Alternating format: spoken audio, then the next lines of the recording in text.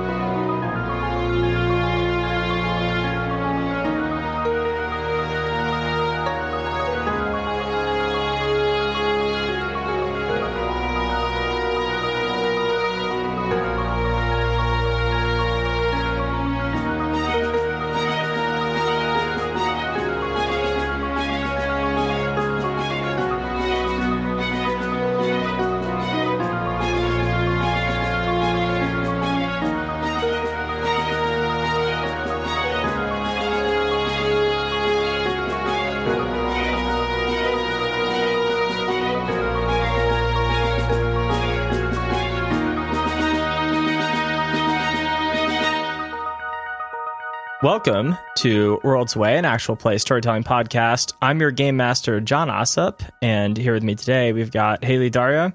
Hello. Lauren Wilbanks. Mad Stacks. Michael Morales. Hi. And Moshe Tara. Happy birthday, Omar. So, I think we're going to start by picking up inside Leela's studio, which in reality exists only inside of your mind. The studio is a largely open space lined by brick walls, and on one side, a series of tall rectangular windows. And along one of the walls, there are two murals. One is largely filled with color, though even then, it's still a work in progress. And the other, quite simple, is a profile view of the city of Lindis, whose elevated roads and walkways come together to resemble a ball of yarn. When we last left off, Leela, you were filling in some of the gaps in Ruby Watson's painting. So I want to ask you, what does that look like? Yeah, so I think, I kind of view it as Ruby has kind of been a good sport and has taken some time to draw out what's in her mind. But Leela is kind of seeing this and making note of where sometimes, as an inexperienced painter, maybe Ruby has, not drawn things quite right. The perspective is a little bit off, or it just needs a little bit of shading or of added color. So once kind of Ruby has taken a step back, I think Leela is just kind of studying it and then, using her own palette and her own paintbrush, just kind of coming in and dotting in some color or straightening some lines or what have you, and kind of putting a little bit of polish on it.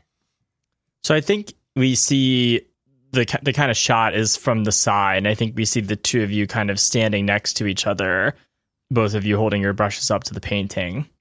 But after a minute or two, I think your eyes kind of shift to Ruby, and you notice that her brush has strayed away from the main city. And instead of adding to or detailing this kind of ball of yarn structure, you see her painting what appears to be a small building rising in the foreground. And it's based on its location in the painting, you can tell that it would be near the southern edge of Lindis, which is the side closest to the dam. I think Leela's just going to let Ruby take the lead and continue to paint, and not really, Leela's not going to kind of jump in and start asking questions. I think she's going to continue to kind of, touch up anything she sees on the main ball of yarn, but then just kind of glance over and see how things are progressing. Is there any way I can tell what the nature of that building is, or kind of what it might be, or what its significance might be? I think that you can tell, and I guess this is kind of a question about indexing, right? Mm-hmm. But I guess when you see someone painting on their mural, right? Mm-hmm. Like, do you just, what kind of stuff can you just intuit from seeing the painting itself? Is it like a feeling, or do you get kind of specific facts from it? I think I get a general feel. I think it depends on how strong of a connection or how much, they're giving. So I would guess that in this case, it's more of a general feeling. And if I wanted more information, I would have to ask. Yeah, I think that's right.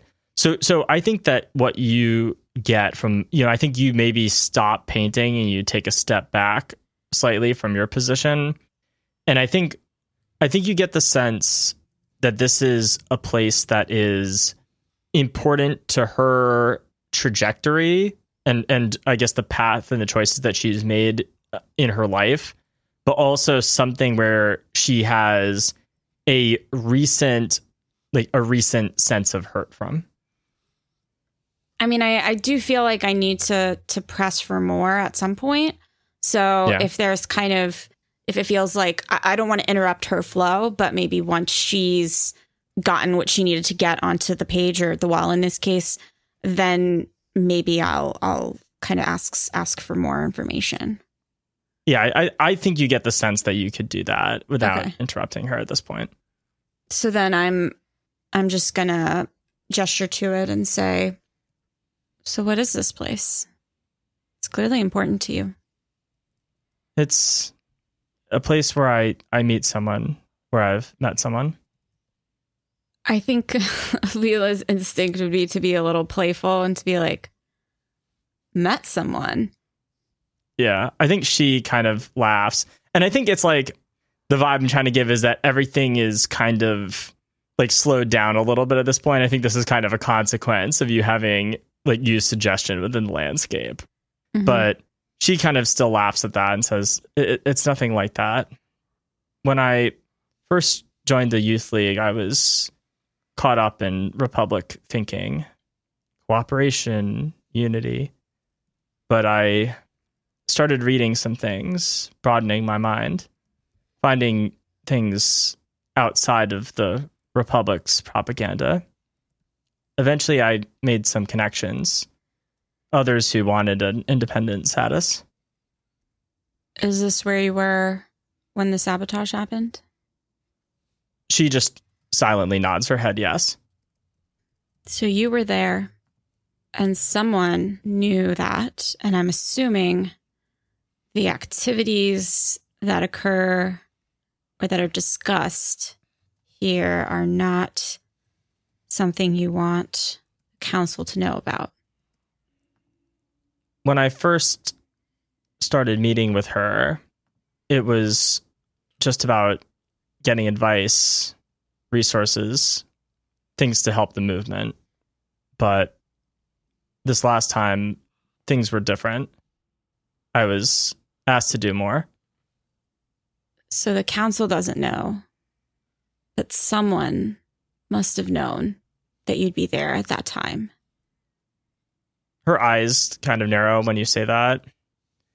And she says, not what we discussed, but, and I think as she kind of says that, her paintbrush kind of shifts away from the house and you start to see other lines appear on the wall, almost kind of in the shadow of the ball of yarn. And after a minute or so, you start to see the lines form the basic outlines of a face. She looks at it and says, Oscar, my chief of staff. He's the only person who knew that I'd have my slate off during that time. Do you have any idea why Oscar would betray you? So she just shakes her head no. But last episode, when you rolled suggestion, right? Mm-hmm. You got a mixed success. Mm-hmm. And that means that the person that you're indexing, they soon realize that you messed with their head, right? Mm-hmm. And so I think that as she's kind of shaking her head no as to your question of whether she knows why Oscar would have betrayed her, she kind of takes a step back and starts to stare at the house that she painted. And she kind of looks back at you and says, why did I paint that? And kind of trails off. I think this is undoubtedly something Leela has experienced before, of someone kind of being a little bit confused or unsettled by what they've shared, especially if it's something that, because she changed their mind. So I think she's like, okay, we got to wrap up here. So I think Leela's going to say, we've had a long session. I think it might be time to... This isn't right, though. I didn't want to paint that. What happens in the landscape can be surprising. There are insights we gain, clarities that we don't always expect. Yeah, I think as you're saying that, though, from the ground by one of the brick columns near her, Ruby leans down and picks up a can of white paint. And then as you're talking to her, she steps forward and flings its contents across the wall. Ooh. So most of the paint splashes on Ruby's painting and over the house, right? And I think you see it kind of dripping down and covering it. But a small amount of it goes wide and hits the edge of your mural, Leela. And right now, that paint is on there and it's still wet. What do you do? I think Leela's gotten what she needed from Ruby. So I think she's going to run to her mural and try to wipe off the white paint. Yeah. And how are you wiping it off?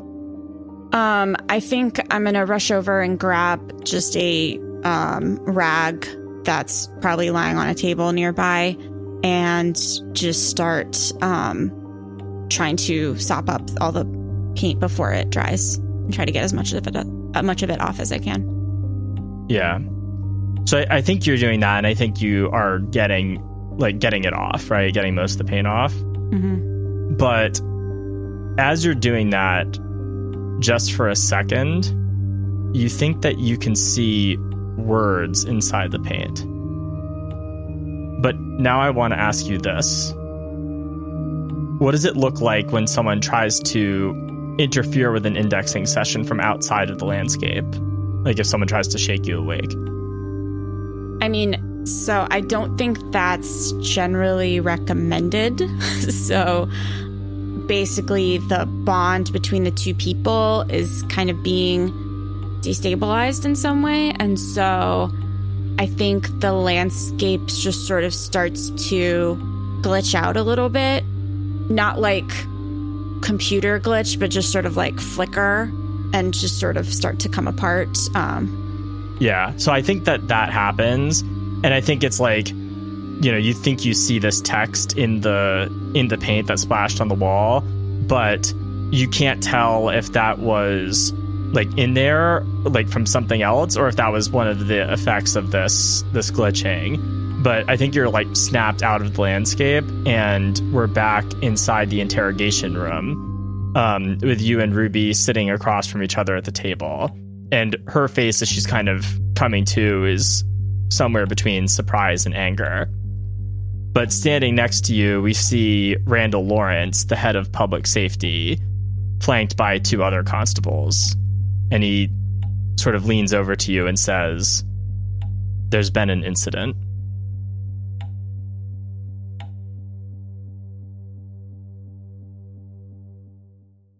Arno and Nasir, the two of you are in a side street in the Barrows, where Arno, you just shot a man who had taken Nasir's slate and who was revealed at the end of the last episode to be a constable with the Office of Public Safety. I think you're leaving out the part where he definitely attacked Nasir. He did also attack Nasir, that's true. That I did not shoot him for stealing a tablet. I shot him for attacking Nasir. That's fair. But I want to ask, so in the immediate aftermath of the shooting, what did the two of you do? I am crouched over the body, like trying to keep this person from bleeding out. Okay. And what is Arno doing? Oh, that's interesting. I would have been doing that. I need a backup plan. Shit. At this point, I guess I'm just waiting for the authorities to show up and keeping an eye out to see if there's anybody else that's watching us. Other than, like, I know that there's going to be a crowd, right? Like, that's pretty obvious, but I mean, not watching in the sense of like a bystander. Yeah, like is anyone else like an accomplice or something to that effect? Yeah, okay. So I think that a crowd of people, you're correct, that a crowd of people starts to form, almost all of whom pull their slates out. The crowd is kind of divided with what they're doing, though. So, like, a small number of them seem to be using their slates to call for help. But the rest, seemingly the vast majority, they're using their slates to take pictures or record video of the scene. So I think I remember you mentioning the way that we were able to identify that they were public safety was that there was a badge. A badge on his belt. Yeah. I'd like to examine the badge. Yeah. Oh, interesting. Okay. What are you looking for in the badge, I guess? Trying to see if it's authentic, or what's your kind of question? I want to see if it's authentic. I want to get a name. Yeah. Okay. And I want to see if there's like a rank on there or something to that effect. Yeah. Okay. So I think, Nasir, you're like trying to provide first aid, right? And I think, Arno, you come and you take the badge out. And I'm not going to make you roll for this, but the badge appears to, like, by all indications, the badge appears to be authentic, right? Mm-hmm. And I think it's kind of, maybe it's one of those things where there's like a badge on the front, you can like flip it open, there's an ID card on the other side, and it identifies this man as Jacob Capra, and it says he is a detective chief inspector, and that's his rank. Interesting. I have a question. How bad is it? How bad is Mr. Capra? Me sitting over him, do I think that this man's life is like on the night, like in the balance? Oh, yes, absolutely. I think that his breathing is very ragged, and I think that he's kind of clinging on to life barely. Then I'm as I'm like staunching the bleeding and like trying to like keep this man alive, I'm calling into the crowd. Do we have a talk to a medical professional? Anyone? Yeah. And I'm like frantically looking from person to person, recording. Oh, and begging, essentially. I think when you do that, okay, that's interesting. I think when you do that, I think someone comes out of the crowd or kind of pushes their way through the crowd. And this man is probably in his like late 40s. I think he has like the slightest salt and pepper kind of hair going on, light skin, kind of like medium build. And he runs up to you and kind of is not like pushing you out of the way, but kind of like takes, I guess, command of the situation. The lead, yeah. Yeah. But I think as that happens, we start to hear the sounds of sirens. And I want to kind of montage this, but I think that paramedics and constables start to arrive at the scene.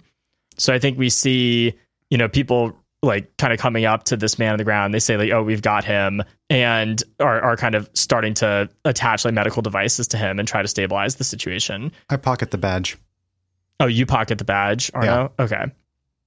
Okay. I'll just let you do that. Yeah. And I'm not, for the record, I'm not going to hide that I'm pocketing the badge. I know that there are people with like tablets. It's not like a sleight of hand type situation. It's going in my pocket. Oh, I see. Okay. I have a question for you, Mike, which is like, do you notify the paramedics of who this person is? Like, you have his identification. I'll tell them that it's Jacob Capra from public safety, and that's about it. Okay. Once the paramedics have sort of removed Jacob, I'm still like on my knees, like on the ground. Yeah. And I think I'm like kneeling in the pool of blood. And I'm just sort of looking at my hands. And I know that like we have agents or like other first responders coming and swarming the area. And I think that like I'm like shocked until I like turn for a second. And I just look at Arno with wild eyes. Mm. Like I think like Nasir is normally a very composed individual, and like we've seen it when he like broke down in like not knowing what to do. But this is like he looks deranged. Yeah, I think if I can add one thing to that, I think it's like a little hard to tell because of the color. But I think that the Minerva Project jacket is stained with blood as well at this point. Okay, I'm not looking at Nasir's face. I'm looking at I'm looking at the rest of him to see like if there's any signs of other injury. So I think you do that, and I want to kind of montage this next part. Yeah. So I think we kind of see the paramedics like putting Jacob Capra on a gurney and loading him into an ambulance, and I think that there are constables arriving at the scene and kind of putting up the crime scene tape around this block, right, and kind of pushing the crowd back. And I think while this is happening, the two of you are being kind of separately interviewed by uniformed constables that are kind of trying to take the first statement on the scene, like figure out what happened here. So Nasir, you're being interviewed by someone named Constable Rios, and they have light tan skin, blue-green eyes, and kind of short, messy brown hair. And Arno, you're being interviewed by Sergeant Dara, and she has dark skin, sharp features, and kind of shoulder-length hair that's neatly tied back into a bun. So I think, Nasir, I think the scene begins with you, and we hear Constable Rios ask, Mr. Baydock, can you walk me through what happened immediately before the shooting? I think I'm silent for just a few seconds. And then I just sort of snap into it. My slate was taken from me, I noticed the pickpocket and chased after him. When I attempted to stop him and recover my slate, he attacked me. Lieutenant Hines chased after us, and then after I was attacked, he shot. You said you were attacked. How exactly were you attacked, Mr. Baydock? He stunned me and took me to the ground. And were there any obvious signs of your injuries? Any obvious signs that this man had hurt you? I was incapacitated and on the ground. Mr. Baydock, why do you think Mr. Hines shot him? I think that I was attacked, and Lieutenant Hines is a protective individual. So at this point, the camera cuts over to Arno, and we hear Sergeant Dara say, Mr. Hines, I want to remind you of the caution that I provided at the start of this interview. When you first discharged your firearm out on the street, was there any immediate threat to your life or the life of another? I wasn't yet aware if there was a threat. And at some point after that, you rounded the corner, correct? That's correct. And what happened then? Mr. Baydock was on the ground incapacitated, and I had the opportunity to stop Mr. Capra without leaving Mr. Baydock behind, and so I did. And when you fired on DCI Capra, what exactly was he doing? I'm not sure what the protocol is here on status, but typically when officers of the law are acting in accordance with the law, they're not running away from the scene, so I don't know what he was doing. I know what he wasn't doing was talking to us and explaining his actions. But he was running away when you shot him. He was running away when I shot him. And I guess let me ask this. Did you hand over the badge, or do you still have it in your pocket? I still have it in my pocket. I think she asks, when the paramedics took Mr. Capra, they noticed that he was missing his identification. Do you know what happened to that? I have it. I think that she holds out a plastic evidence bag and says, sir, I'm going to need to ask for that. You'll need to ask again at headquarters. Until then, it's in my possession. And then I'm going to follow up with, actually, hold on. Ma'am, this might be your first time, but I don't think you realize the gravity of this situation. This is a little above your payroll. So, okay. So I think you are trying to intimidate her then. Sure. So I think go ahead and roll plus volatile. Roll a little into me. That's a 9. Ooh. Okay.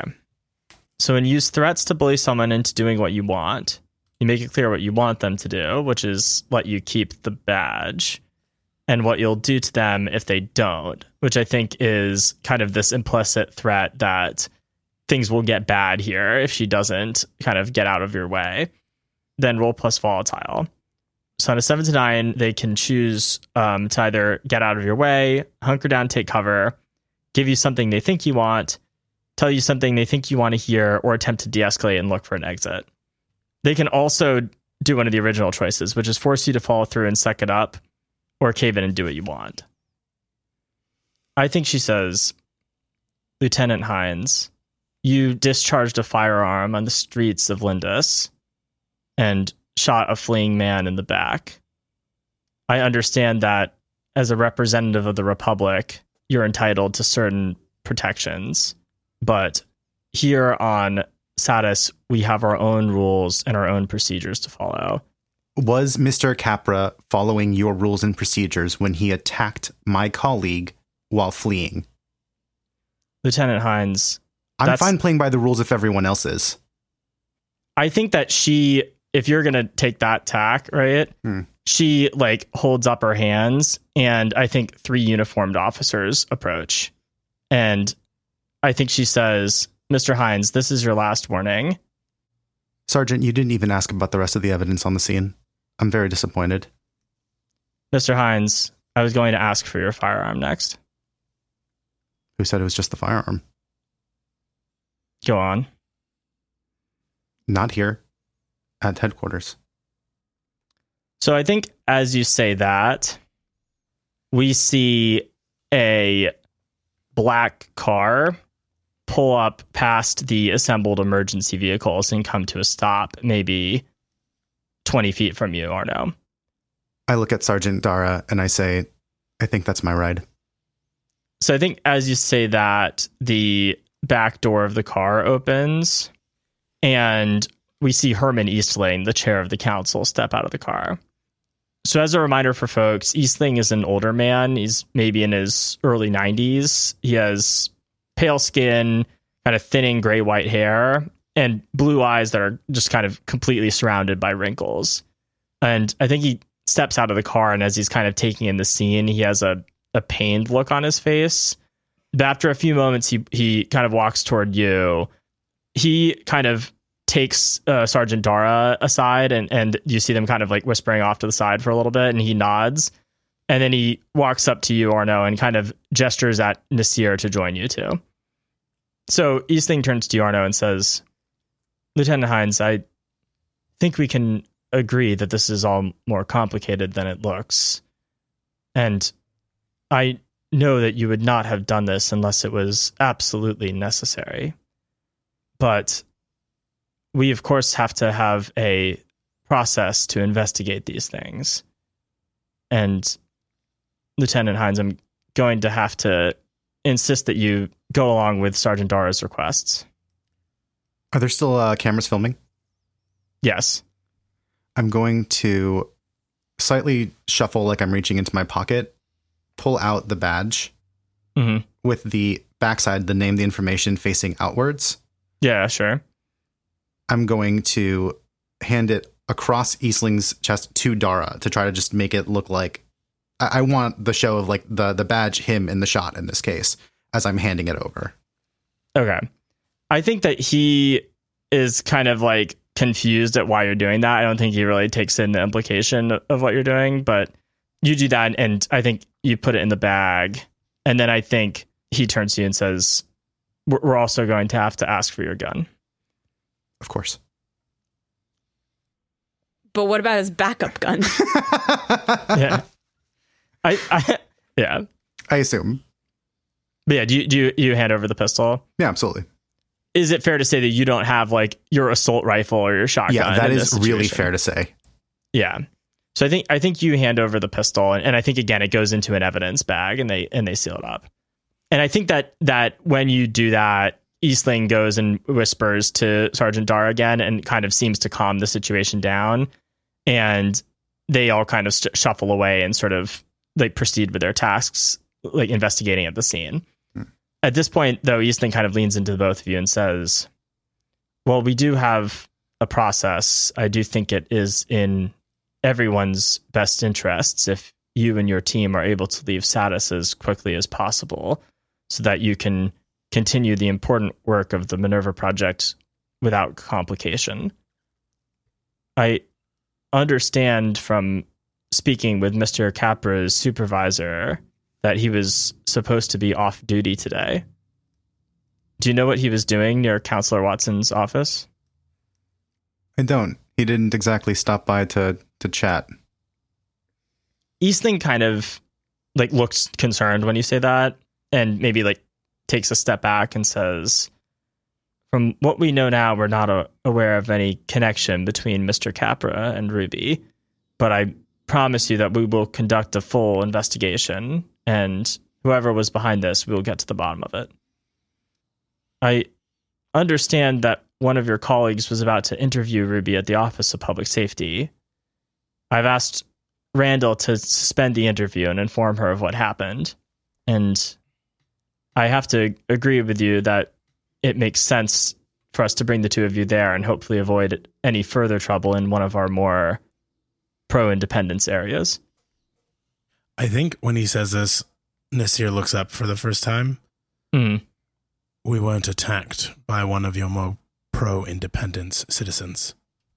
And that's the only thing I say, and I get in the car. Yeah.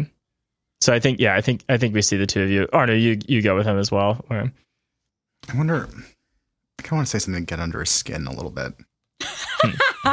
Like everything else hadn't up until this point. Yeah, and I guess I kind of want to... That's so out of character for Arno, though. I know, right? It's so weird. No, and I think I want to explain a little bit here, because I think for Arno, he wasn't sure who the most important person was that was going to be there to meet them at the scene. Yeah. But that there was going to be somebody that they had to handle this, and that one of a couple of things was going to happen, right? One of those was what just happened. And I think to Chairman Eastling, Arno says, usually we're thanked for handling rogue elements. And I walk towards the car. Yeah. Okay. Yeah. A rare double mic drop. Yeah. Damn. How will I recover? I don't wait for his response. Yeah. No, I gotcha. We each separately dropped a mic and walked to the car. Did Arno have to bend over and pick up the mic Monsieur dropped to then drop it again?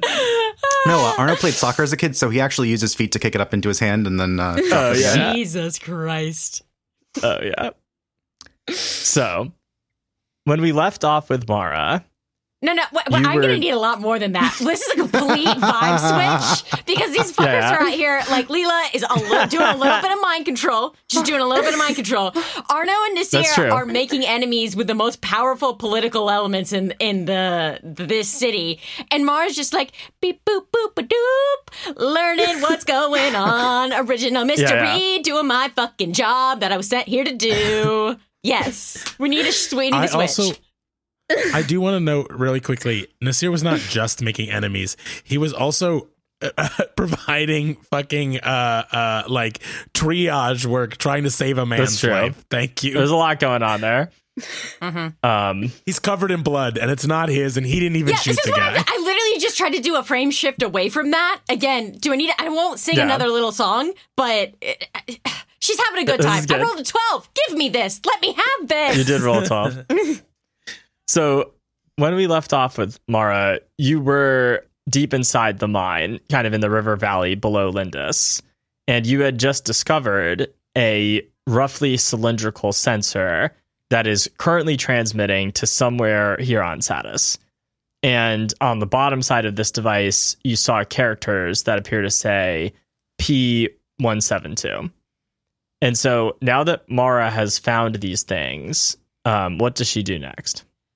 So I think I'm actually going to apply a hook here. Okay. So Ooh. yeah, I'm going to do the thing. So one of my hooks is solving the big problems is the most important thing I can do.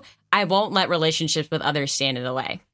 So I think that she's kind of maybe of two minds about this. One can be, I'm part of a team. We should be working together. It's better if the entire team is informed and makes discoveries, blah, blah, blah, blah, yeah. But Mara, as the problem solver and the investigator, that overcomes these other concerns. And I think she's going to, track the signal. Okay, I like that. So you're using, I think, is it still with the glove sensor? Is that, I think they're holding that out in front of you? Okay. So I think you're kind of following this back. And I want to kind of montage this next part, but there's one kind of scene I want to show before you leave the mine. Yeah. And so as you're about to step onto the lift, I think you're kind of like going through and realizing that the signal is coming from outside the mine. Mm-hmm.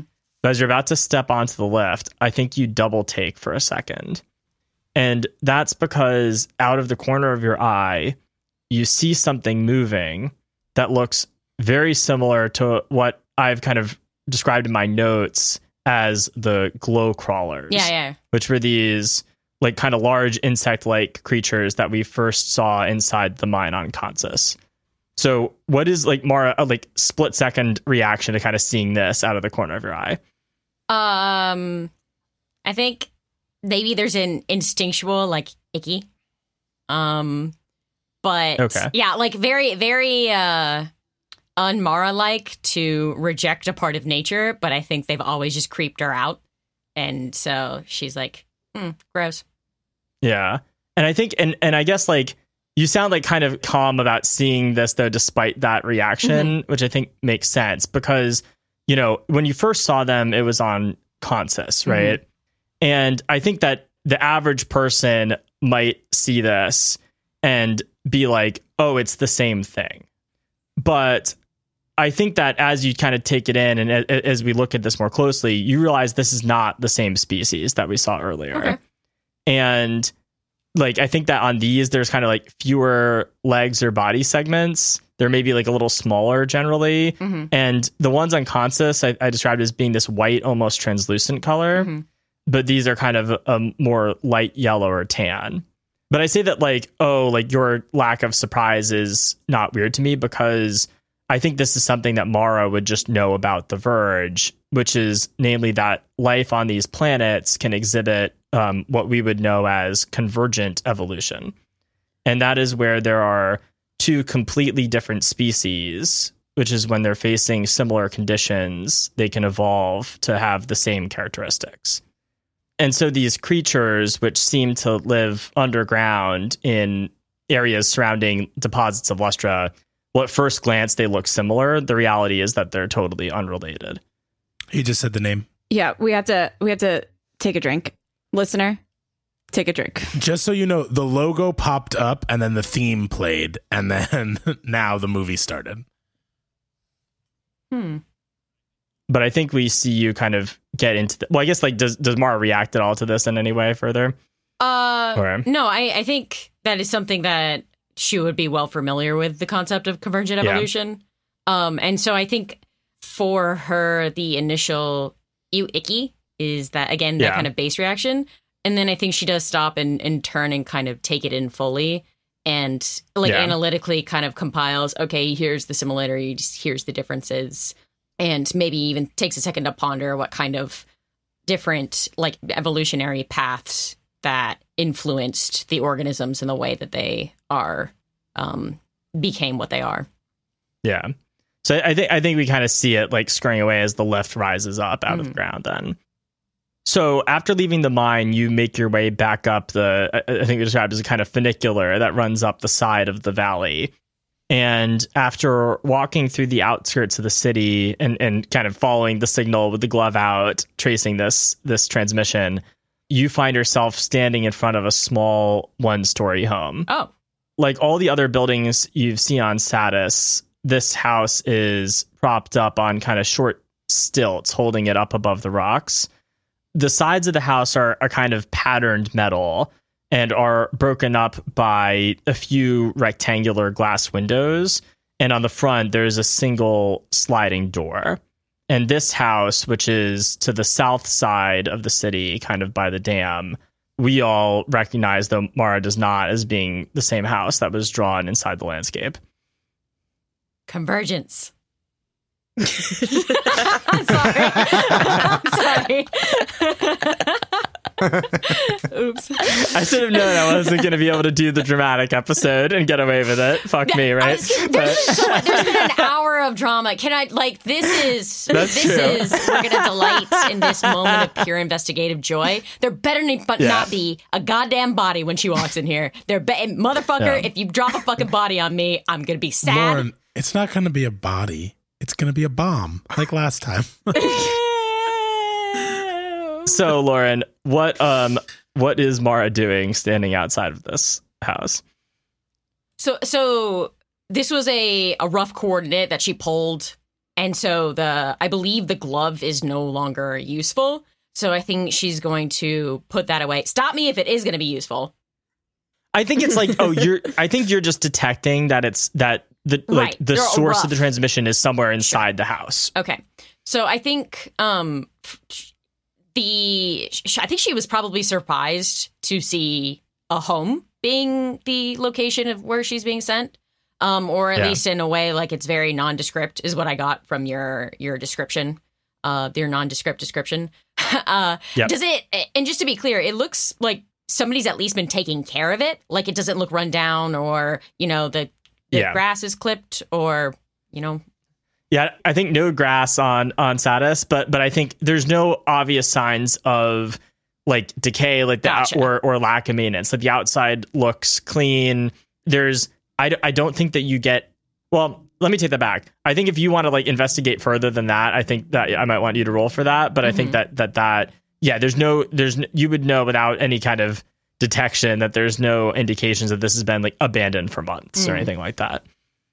I think that, again, she's going to stand at the bottom of the steps or at the precipice of getting like to the house, to the door. And she's going to, on like a private line on her slate, she's going to drop a pin to Arno, Leela, and Nasir. Again, like password protected. You can't just like, it's not like a pop-up iMessage notification. This is, they have to sign on and check this. And then she's just going to go up there and politely knock on the door. So you knock on the door, and I don't know if you wait for like 30 seconds, but however long you wait, nothing happens. So Mara's going to kind of, the way she nervously kind of maybe wrings her hands together, and forward and back and on top and on bottom, and squeeze them. And she's going to get ready to do a little bit of crime. She is going to gently attempt to B&E. And so first she's just going to kind of like try the door. Yeah. So I think that you try the door. And I mean, I can think of a couple ways that you can do that gentle breaking and entering here. Yeah. But you try the door. The door is locked, right? However, I mentioned that there are windows in the house. And also next to the door, you see that there is a like electronic lock that would be normally activated by someone's slate. So I think it's like, you could try to do some light hacking. Oh, can I try to do a hacking? Oh, I would love to hack a crack. Yeah, hacking or cracking. So, okay. So I think I want you to roll act quick for that, right? And I think it's kind of like avoiding the security system. But let me ask this. Do you have, like, what does expert give you? That's what I was going to say. So, right, for my background, the intellect, my signature move is expert. So I am a smart person in what applies here would be engineering, technology, and devices. So the description under that guy, right, is when you make a move that's covered by one of your fields of expertise, you can choose to do one of the following. You can choose one more or one less from the outcomes, right? So if I roll successfully, I can answer one more question or do something. And then I can also ask you a question about the situation that relates to my expertise, and they'll answer. And then the last one's about crew members, but no one's around, so that one doesn't matter. Okay. So maybe it doesn't help you like pre-roll, but maybe depending on what you roll. Exactly. I get more for a lower roll is what I'm kind of assuming. And if you want to be nice, you could sprinkle on a little extra Space Master. Yeah. Yeah, probably not here. Whoa, immediately no. Like, didn't even consider it. Yeah, no. Nah, so go ahead and roll plus slick, and let's see how your hacking attempt goes. Okay. Is this with the glove also, or is it like with your slate? Yes. How do you do the hacking? Well, I think I don't know if the glove is a catch-all for everything or not. No, I actually don't think know. so. I think this is with the slate. I think the glove is just interpreting electromagnetic or chemical sampling or signals and stuff like that. I think this would be slate-based, especially based on what you described it as, right? Slate-based, so. Yeah. Okay, come on. Oh, yes. 10. Yes, mama. That's a full success. Yes, mama. Amazing. All right. I like that. So I think you are graceful, swift, or acrobatic. I'll just say graceful and swift, unless maybe very acrobatic with the typing. I think she does like a small like plie when she gets it though. Yeah, and I think the door just kind of like it's like a pocket door and kind of like slides into the wall and opens up, and you can walk into this house. As she steps in, she says, "I have entered." Kind of whispers it quietly to herself. I'm in. I have broke. I'm in. And I have entered. So you're in the house, and so now I want to know kind of like what you're doing to investigate the situation. And we're probably going to have another roll, or I'll give you the opportunity to make another roll here. But I think she has no idea, right? So I think just like a basic description of what she's seeing as she's moving through the house. Does it look like a house? Is it, typical bedrooms and kitchens? Or is it like a laboratory? What is she seeing? Just face value, and then I'll make a determination. Yeah. So face value, I think you walk through and everything looks like a house. I think the one thing that strikes you is that everything is extremely neat. Mm-hmm. It's like almost like a show house, right? Like it's like, oh, there's knives on the counter, or like in the knife block, and there's like, the bed's perfectly made, and everything just looks very well put together, kind of neat freak vibe that you get from this. Okay, so I guess one thing I'll ask is I used my tablet to kind of hack the lock, right? Would that, and I rolled so good. Like I did such a good roll, and I used my expertise. I did all of that good stuff.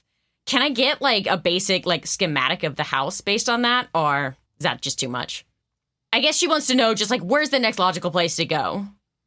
I think that you get, so I don't know if it's like from the lock that you would get the schematic, you know what I mean? That's the only thing that gives me pause. But I think that as you go through the house, it like the floor plan is very simple, right? I think I mentioned it's like one story. I think there's like 2 bedrooms. Maybe there's like a small kind of like office that if you were living in the United States in 2023, they would describe as a 3rd bedroom, but is absolutely not.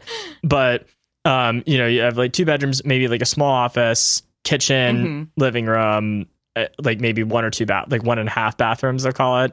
It's just like, it's pretty modest, simple, like seems like a single family home. Yeah. Okay. So I think her next idea, right, if there's not like a secret room, is what kind of electronics does she see? So something that would be receiving that signal from the beacon. Well, let me ask. So, I mean, you said like no secret room, right? But I think the point is that you would ask like what the floor plan of the house is, right? I think if you wanted to investigate, like, are there secrets in the house? I think I want you to roll for that though.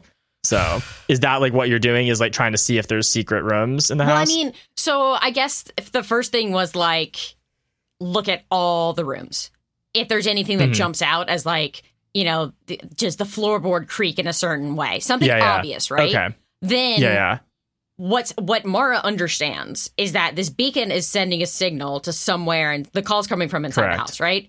So logically to her, she's like, what could be receiving that signal? And that's like at face value. I think if she doesn't find anything, then she's like, okay, it's time to start looking for hidden compartments and the like. But that's her logic flow.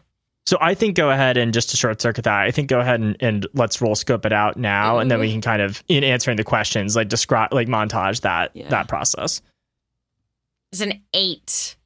Okay, an 8.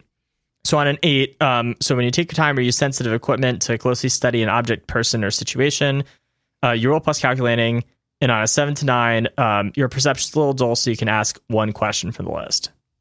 Okay. Oh, I only get 1. Does the expert apply here?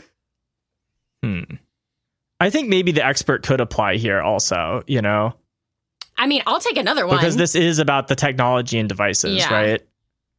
So I think if you want to ask one more from the list, I think you could ask 2 questions if you wanted to. I think, so again, she's looking for, like, what device would be receiving this. And then also kind of harkening back to questions that I asked last session, like, not only do I want to know what's going on, but also the who in this situation. So I think the most logical ones for me are who's really in control here, and how who or what here could be a useful opportunity. Yeah. Okay. So I think that you start going through the house. And I think it's like, oh, you're like checking the floorboards and looking around and searching everywhere. And you're in the bedroom and everything's really neat. And I think you go and after kind of like looking around the room and like standing there and pausing for a second, you reach down under the bed and start feeling around like the edge of the bed frame. And eventually your fingers like touch something and you pull out a slate from kind of like tucked into a little like hidden slot underneath the bed in the bed frame. And I think like holding out your glove, it's like beeping full blast. Like this is the destination of the signal. Okay. Yes. And you tap on the slate. And so I think that I do want to answer your question of also of like who's really in control here. But I think like what that is going to require is combining the information I'm about to give you now with the information that Leela has previously received or other members of your parties have previously received. So I'm going to give that to you, but I promise I will like make good on that request, right? So you start like tapping through the slate, and I think there's like a bunch of files on it, right? And you're kind of like, oh, what do I open? I don't know what to look at first. But eventually you find one that appears to be labeled P172. Perfect. But as you go to open the file, you realize that the character that looks like a P is actually the Greek letter rho. And so it's row 172. But when you open this file, I think you take a step back, because on the screen of the slate, you see a chart that looks like it could have been cut out of a segment of the graph that you were shown by Dr. Sen back on Earth when you first learned about the true mission of the Minerva Project. But as you're kind of like continuing to flip through the slate, you also see another file that's just called actives. And you click on it, and it's just a list of numbers that you believe are slate numbers, like the numbers that are used to identify a specific device to kind of send a message to or call. So I found this tablet. I now know that whoever is listening in on the minds, at least their like alphanumeric system is they're implementing some way, because I'm connecting this back to the psi and then that information. And I'll give you one more piece of information that is I think important to note because of like the distinction between these things, is that this device that you had, this like row 172 device, right? You had found this box that had the Xi 326 like stenciled on the inside lid. And I mean, that box was like quite large, and this device that you have here is quite small. So, you know, not sure if those are one and the same or kind of different things. I want to just be clear about that. Fair. I was just saying it seems like it could be a myriad of different items, but they're using the sign of I think fair to draw that connection at this point. That's fair to say. Yeah. And in this list of slate IDs, I think the last thing she's going to do is see if her ID, her slate ID, or Leela or Arno or Nasir's is on there. Yeah. You look through, I mean, and it's no one that you know personally is on the, or none, like, you know, if you're like checking against your slate or against those four, none of those are in there. Okay, fascinating. Okay. I think, does Mara feel like she's exhausted the information on the tablet, or if she took it with her, she could extract more? I think you took a move that's called Study Bug that says when you have plenty of time and relative safety to study an artifact, strange device, or unique piece of culture that you don't yet understand, you can ask a question, right? So I think if you took this thing with you and you wanted to like devote your time to that, I bet you could get more out of it, right? However, there's obviously some risks associated with that, and so that's kind of your call. I think what I'll do actually is I will put the slate back and exit the house, relock it, and make sure, you know, she's going through, like, there's no trace of her. But she's going to keep the beacon. She's going to bring the beacon. I think that she's going to do that. Okay. And then, so I think that feeling very successful and completely oblivious to the chaos that is happening downtown, she is going to head back to town like a conquering hero. Don't stop me now. And let me just ask this: like, did you copy we discussed those two files, like the chart and the numbers, right? Yeah. Did you copy those onto your slate or do something to save them? Yeah, those two files, I'd say, like, again, copied. And I think that it's fair to say that she's trying to do it in a way that's not, like, she's not going to leave any footprints if it was, like, obvious. You know, just, I'm sure someone equally talented could somehow find a way, right? If that, whatever their expertise is and their roles. But I think to any layperson that used the tablet, it appears to be like it hasn't been touched. Like, nothing in the house has been touched.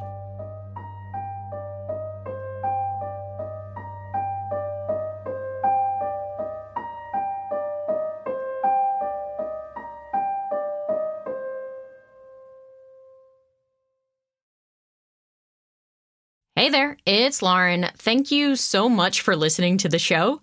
If you're enjoying Worlds Away so far and you know someone who has similar refined and sophisticated tastes, please go ahead and recommend us.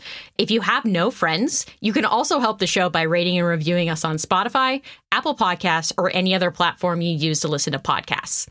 Additionally, give us a shout out on whatever social media platform you swear you're going to quit this year. If you want to say hi, you can also find us on most platforms at Worlds Away Pod or online at worldsawaypod.com. Thanks again for listening, and now back to your episode.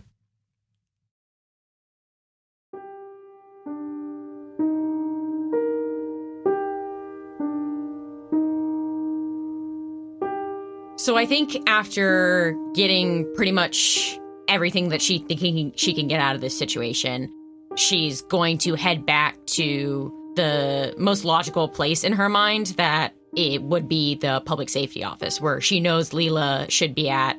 And she's hopefully thinking Arno and Nasir smartly went back there as well. Little does she know, it was more of a by force situation.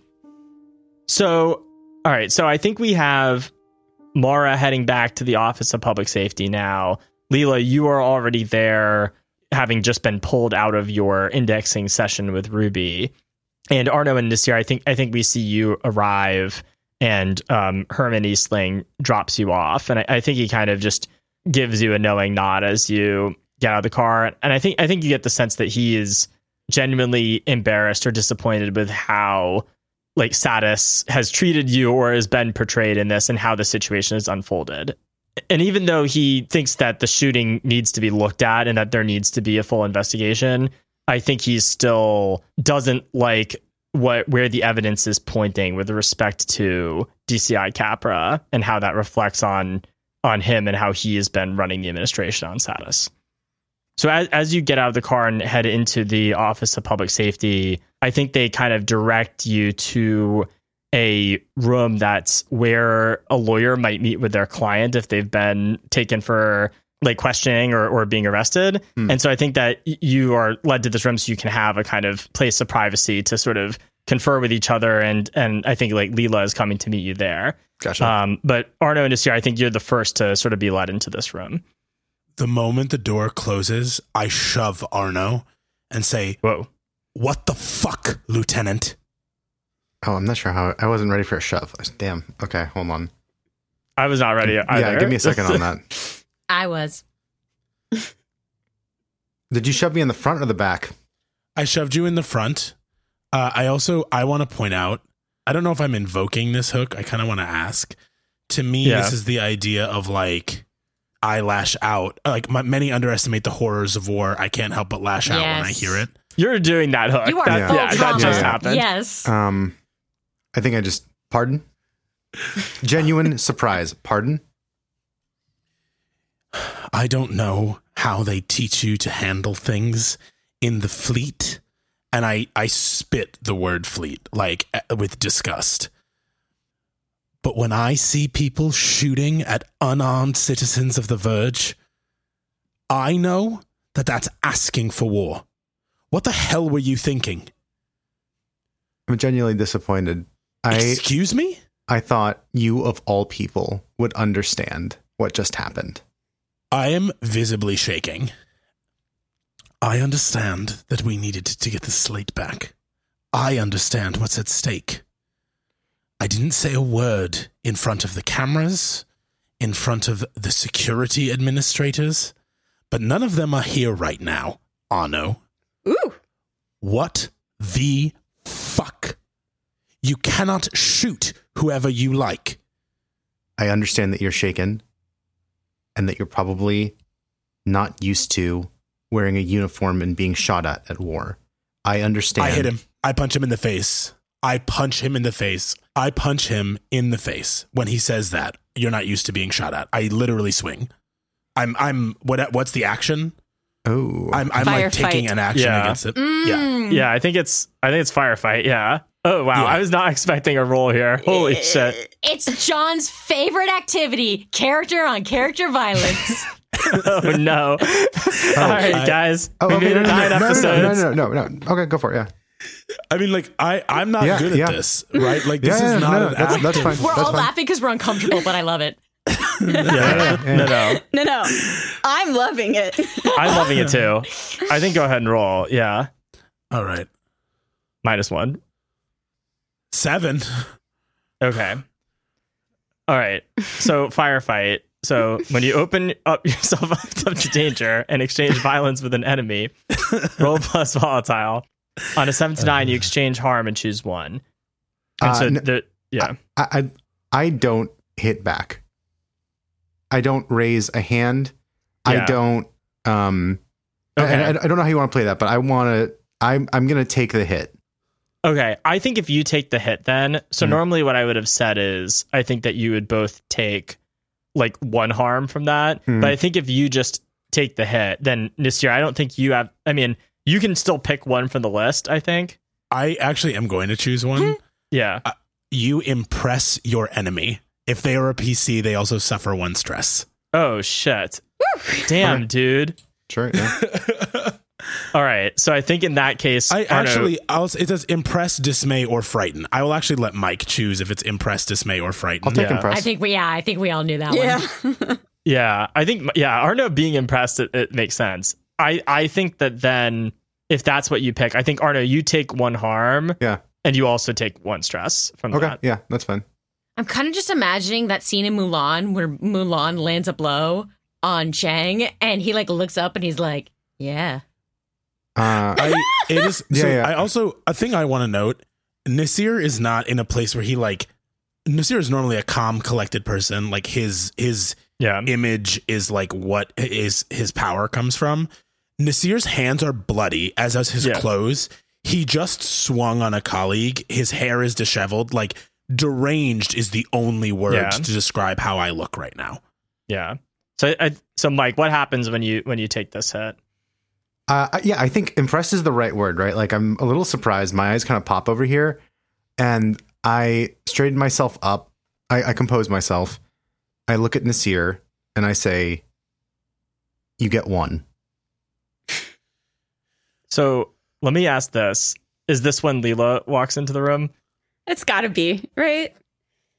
I made my way across the building. Does Leela, I have a question for Haley. Mo has a question for Haley. When you walk in, you're a good reader of people. Like, what is the vibe you get as soon as fists clenched, covered in blood? So answer that. I want to know, what was Leela told other than, quote, there was an incident? I think that you were I think that you got like from Randall Lawrence, you got like a basic overview of what he knows, right? Which is that Arno shot a detective in the Office of Public Safety, but according to Nasir and I think like testimony of bystanders, he appeared to have taken Nasir's slate and attacked him at some point before the shooting. Mm-hmm. Okay.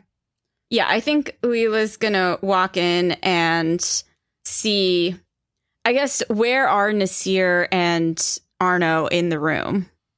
I imagine so. You got the shove in, and then you had to close the gap to then punch me in the face. So if there's a table in the middle of the room, I'm probably like standing like right in front of the table. You might have enough space between you and the front door that Leela can open the door, but not much more room beyond that. That seems accurate. That seems perfect. Cool. Okay. Also, the role reversal of Arno being calm and Nasir being a violent megalomaniac is... This is great. I like it. So I think Leela's gonna pop open the door, kind of squeeze in and close the door, and then just take everything in. So I think she's gonna see like the blood, but it's clear, she knows that there was a shooting. And then I think she's just gonna read the body language of just like probably Arno like holding his face a little bit wherever Nasir punched him, and she's gonna be like, so 10 paces at dawn. When Leela says that, all of the air will go out of Nasir and I will fall on my butt. So I think at this point, Mara gets here. And I realized also this was actually the exact same order that you all showed up to the, the briefing at the beginning. Always. I think what happens is she comes in like a blind panic. And she's like, have you all heard? There has been a shooting downtown. And she's like, and then I think she's just going to say, oh, I see. I don't worry, it's not his blood. I believe I need more information. I think Leela's gonna scoff and say, "Oh, Mara, it's just really quite obvious. See, this time, Arno has done something to provoke Nasir." That actually doesn't surprise me, but please continue. We're right in the room. You're reading us and we're in the room. And it seems the four of us need to have a chat. And I think at the same time, like, Leela and Mara just, like, look at Arno and Nasir and are like, well. Gentlemen, I believe we're waiting. Someone attempted to steal my slate. They took off running. I followed them. Lieutenant Hines followed me. When I caught up with them, they incapacitated me and kept running. Lieutenant Hines took them out. They were still alive, but in critical condition. We recovered the slate. The thief was an officer of the Office of Public Safety. From this building? The very same. On orders from Lawrence? I don't know. According to Eastling, he was off duty. What did the two of you find out? No, Nasir. Hold on. Let's not forget where they were following us from. We were in the Barrows. We went to meet with the councilwoman, but she had already been apprehended by the very same Office of Public Safety. So we met with her chief of staff, Oscar, instead. Well, where you failed, I succeeded. And I had a nice long chat with Councilwoman Watson. You mentioned you spoke to Oscar from her office, her chief of staff? Correct. Yeah. Turns out that Oscar was the only one who knew that Ruby was going to be incommunicado at the time that the sabotage occurred. But where she was when her slate was off is perhaps more interesting. Turns out she's been meeting with some rather radical revolutionaries in a particular house in the south side of the city. I think at this point, like, Mara just goes ahead and pulls out the thing. She's like kind of like exhausted because she had heard none of this and now is hearing all of it. And I think she kind of just slams the beacon down on the table and sits down kind of in a huff and says, I assume the house you're speaking of is the same location that this beacon that I found in the mine at the site of the explosion. This beacon was contacting, but it's just a hunch. Well, then. So at this point, I think we just all put our cards on the table, and Mara shares everything, like kind of the broader beats about going down to the mine and discovering everything. And I think that everyone goes around round robin and kind of discusses what they learned, and we all hash everything out. Yeah. 100%. And do we want to like lay out what we know at this point and kind of go through that? Because I think as GM, I feel like now we're at the stage of like, oh, if not solving the mystery, then figuring out what's the next step to solve the mystery. So Nasir knows the following. The reactor was not truly sabotaged. It was only made to look like it was sabotaged because the backup was never cut. It's only made to look like it would have been cut. You would have needed to know how to do that, and there weren't a lot of people who would have known how to do that. 2, when we talked to Ruby's office, Oscar was being deliberately cagey about his answer to who he believed did the crime, implying that it wasn't Ruby, just that the evidence strongly suggested Ruby. I also, like, obviously know everything about, like, my slate getting stolen and the shooting, but I think we've shared that. That's the information that I have sort of outstanding. We know that Jacob Capra was supposedly off duty while he was tailing us and attempted to steal Nasir's slate. We know that there was some sort of non-mining accident explosion at the mine. From there, in that kind of rubble, Mara discovered a beacon that was sensing something and communicating that reading back to some slate in a house on kind of the south side of town. That house directly leads back to this kind of clandestine meeting that Leela discovered Ruby was having with some woman, as she identified her. And Mara also knows that the beacon seems connected to the Xi 326 box that we found in the unconscious. And she has those numbers, right, of the active slate numbers and the information about the row. Yeah. And Leela knows that Oscar is the only person that knew that Ruby was going to have her tablet off. Or that Ruby thinks that Oscar is the only person that knew that she was going to have her tablet off. Yeah. Okay, so that I feel like that's all the information. We know that there was a list of active slate numbers, and that we don't recognize any of those names, right? Yeah, those numbers don't link back to anything that any number that Mara has identifiable in her slate. So I think we should sort this into what is the vast conspiracy about the Lustra disappearing, and what is the smaller conspiracy about the sabotage. Well, it seems like the two are connected, right? The house connects the two of them because the house is connected to the mine, to the beacon that was found in the mine. And we know that there was something unusual happening in the mine, which is one of the reasons we came here. But we also know that Ruby is involved with that house and with the activities that are going on there, and that she knows that it would be damaging for people to find out she was there, which implies that it's illegal or unsavory in some way. And then we also know that Ruby was framed for trying to do the reactor failure. And there's one other piece of information that you have that I don't think that anyone mentioned yet, which is that when you were, Leela, when you were about to go into the interview for the of Ruby, Randall Lawrence had said that the only two people that could have, if the video was faked, the only two people that could have done it were him or Herman Eastling. We also know that a subordinate of Randall Lawrence attempted to steal my slate, which had the evidence that the mine was not really sabotaged. The power plant. The power plant, excuse me. So, setting apart the intrigue about the Lustra and focusing on our situation at hand right now, we believe that Lawrence or Eastling was the one potentially fabricating the evidence against Councilwoman Ruby.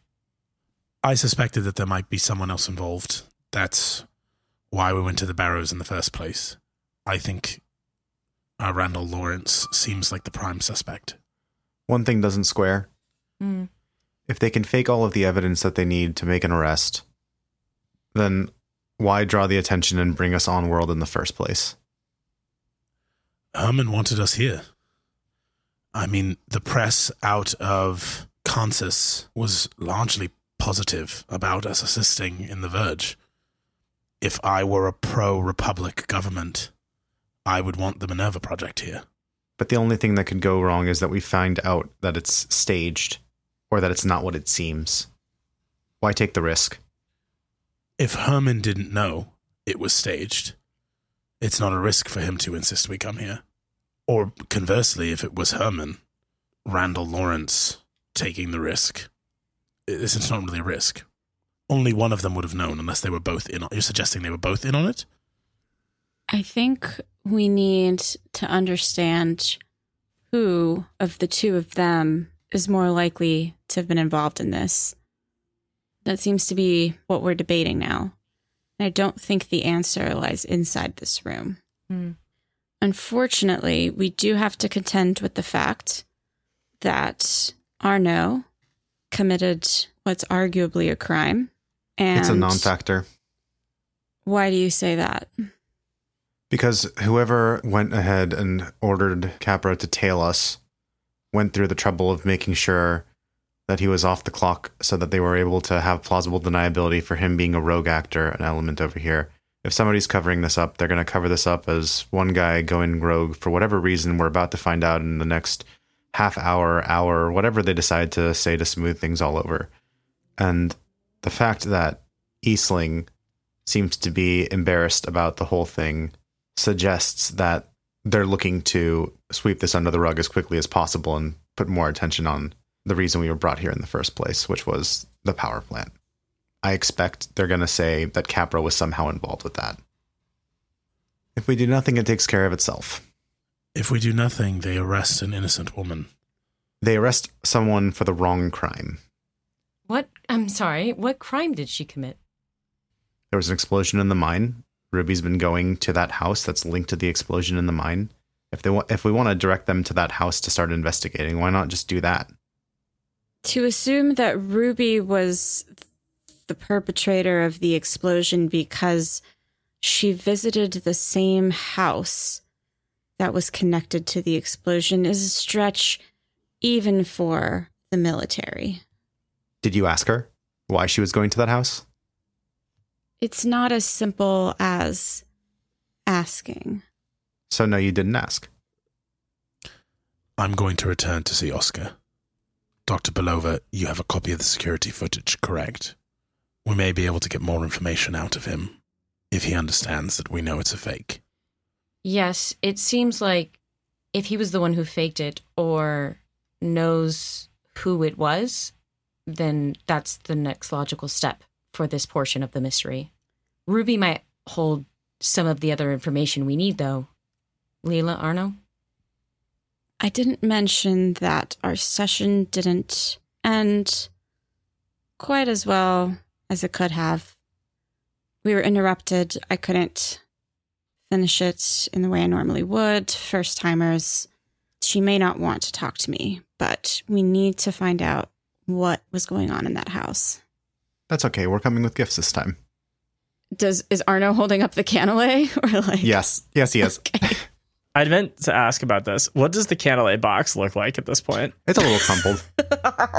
I assume that it's a cardboard box or something like roughly similar to that, and not like a really nice wooden box. I got like stacked and like little pushed and stuff like that. I don't think there's any blood on it. I was just about to say, does that have blood on it? Not Nasir's. I think it's wild that you, while chasing Nasir through the crowd, and after drawing your firearm and shooting someone, you were holding the cannelé the whole time. Just to clarify. Huh. Arno really wants to complete the side quest. He needs to get it off of his itinerary. Yeah. I will say, I had meant to write down to ask like, as the first question in the scene, like what happened to the cannelé, and I totally forgot, so I'm kind of sad. Well, I think it might be specked with some blood from when Nasir punched Arno. Oh, maybe. There's also that, yes. Yeah. Okay, so what I hear is Nasir, you and Mara want to go talk to Oscar Mina back in the Barrows. Is that correct? After I wash my hands. Yeah. Yeah. And then Leela and Arno, you want to talk to Ruby. Mm-hmm. So I think I want to do Leela and Arno first. But I think that you're going to have to like get through Randall Lawrence if you're going to talk to Ruby again. Oh, I'm so excited. I would love for Arno to take the lead on this one. I would like to walk with the cannelé box kind of tucked under my arm type situation, hands in my pockets, like nothing went wrong, like nothing out of the ordinary happened today. Walking, I guess, like kind of looking at Leela, just like, actually, Leela, I need some directions over here. Maybe I shouldn't be leading. All right, and I'm gonna walk back to the questioning room, the interrogation room. Okay. I think what it actually is as you're walking up to the door, Randall Lawrence comes down the hallway in the opposite direction and sees you like walking up to the door. And I think he says, Ms. Malik, Lieutenant Hines, where are the two of you going? We didn't get a chance to finish my interview with Councilwoman Watson. I'm just here to make sure there aren't any more off-duty officers in there with her. Whew. I think when you say that, Randall Lawrence looks offended, right? Mm. And he says, Lieutenant Hines, your trigger-happy behavior is fortunately something not shared by members of my office. They seem to favor the tasers, as I saw. With respect to what happened in the barrows, for that I have no explanation. But I guarantee you that I will get to the bottom of it. Then you'll be relieved to know that I'm happy to take your guarantee. I think he says, like, when you interrupt him a second time, I think he says, Lieutenant Hines, you've managed to aggravate the situation here more than I thought possible for a member of the Republic attempting to promote unity. I think in the background, Leela kind of shrugs and like, he has a good point. Given the way you've treated this discussion, I am not inclined to allow you to speak with Counselor Watson. I completely understand, and I'm sure that your investigation on-world is going to go swimmingly with my investigation off-world, and that's totally fine. I do wonder, though, if we can't help each other out. I've already done you a favor in handling an off-duty cop who was attacking diplomats from off-world and making sure that he couldn't cause any more harm to anybody else.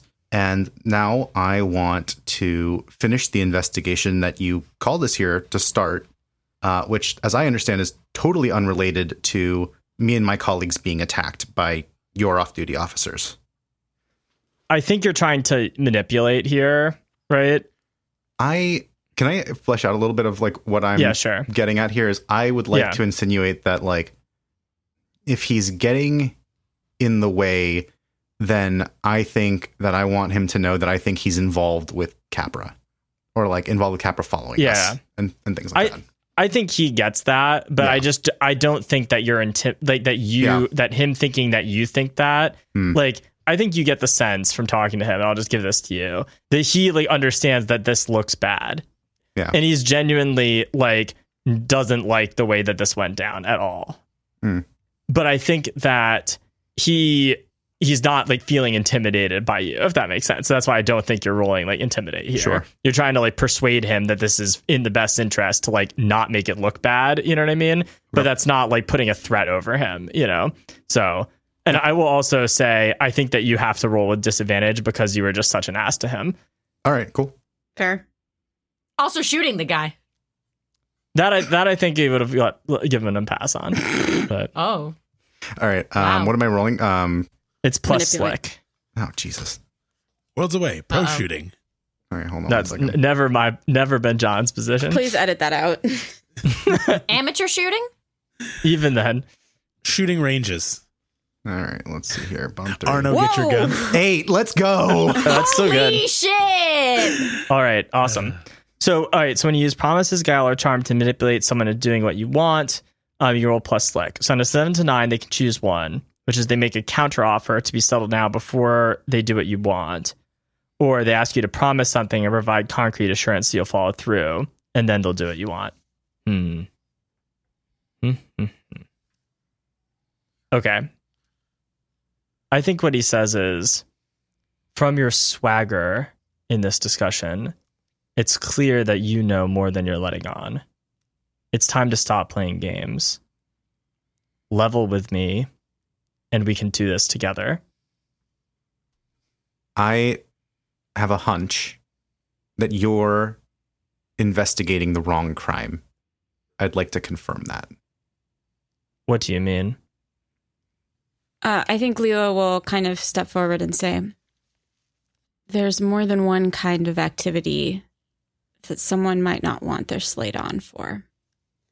And in this case, I agree with my colleague. You may be able to find something else that Councilwoman Watson has been involved in that may actually be more serious than the sabotage.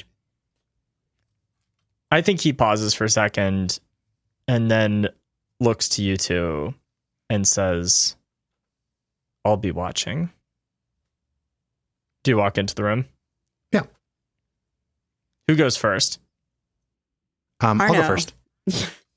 So what do you do when you walk in, Arno? I walk in I put down the box of Connolly on a corner of the table.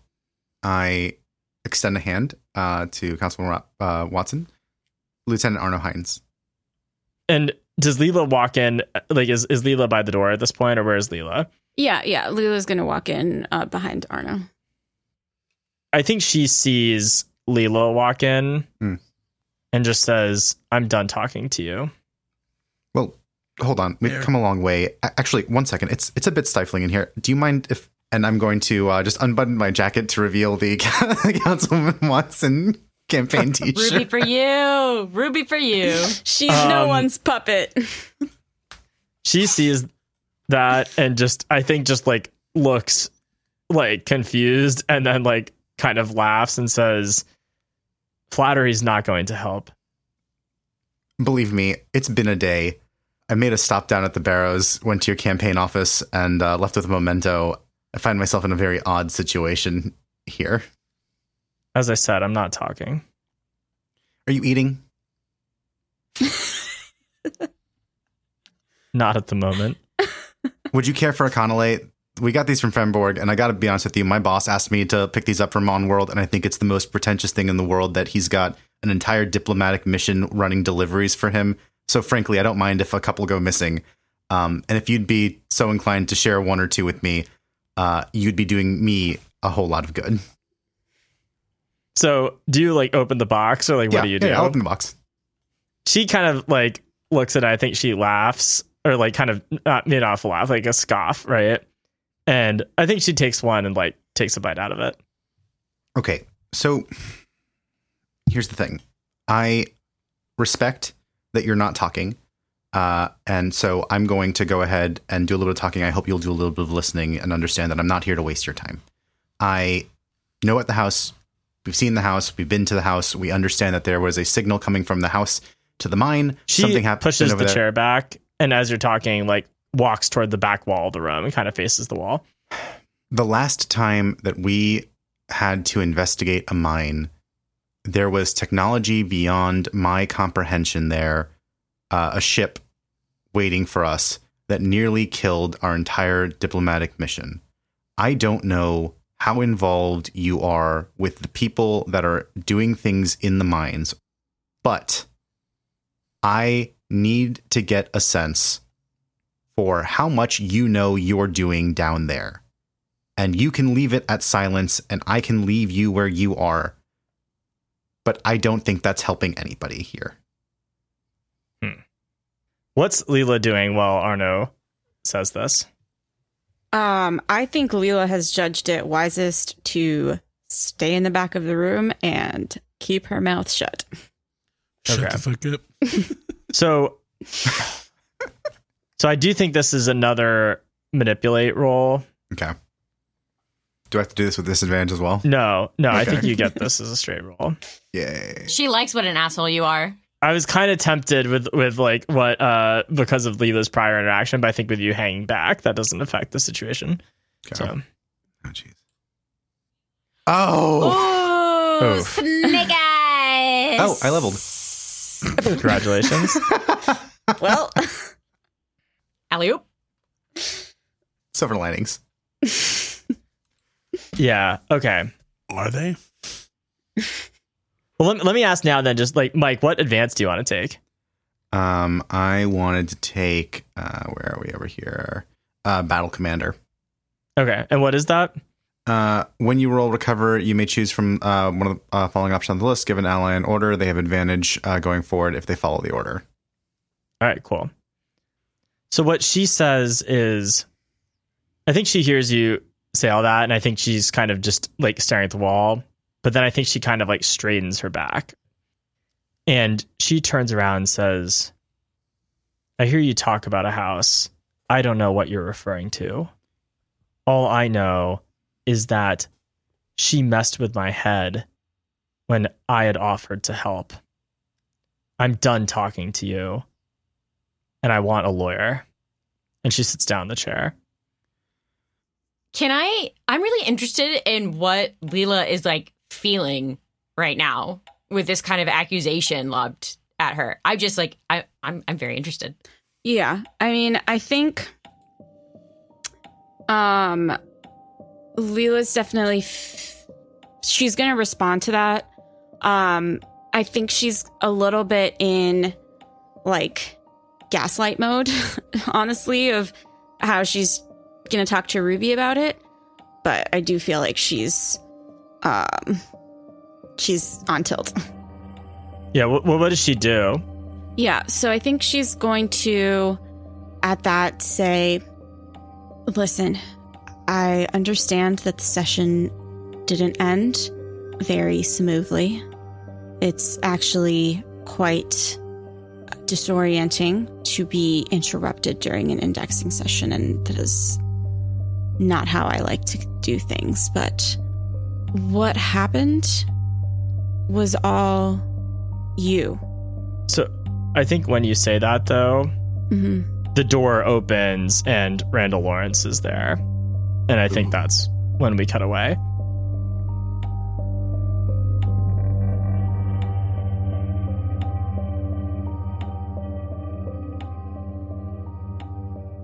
So Nasir and Mara, how do you get to the Barrows?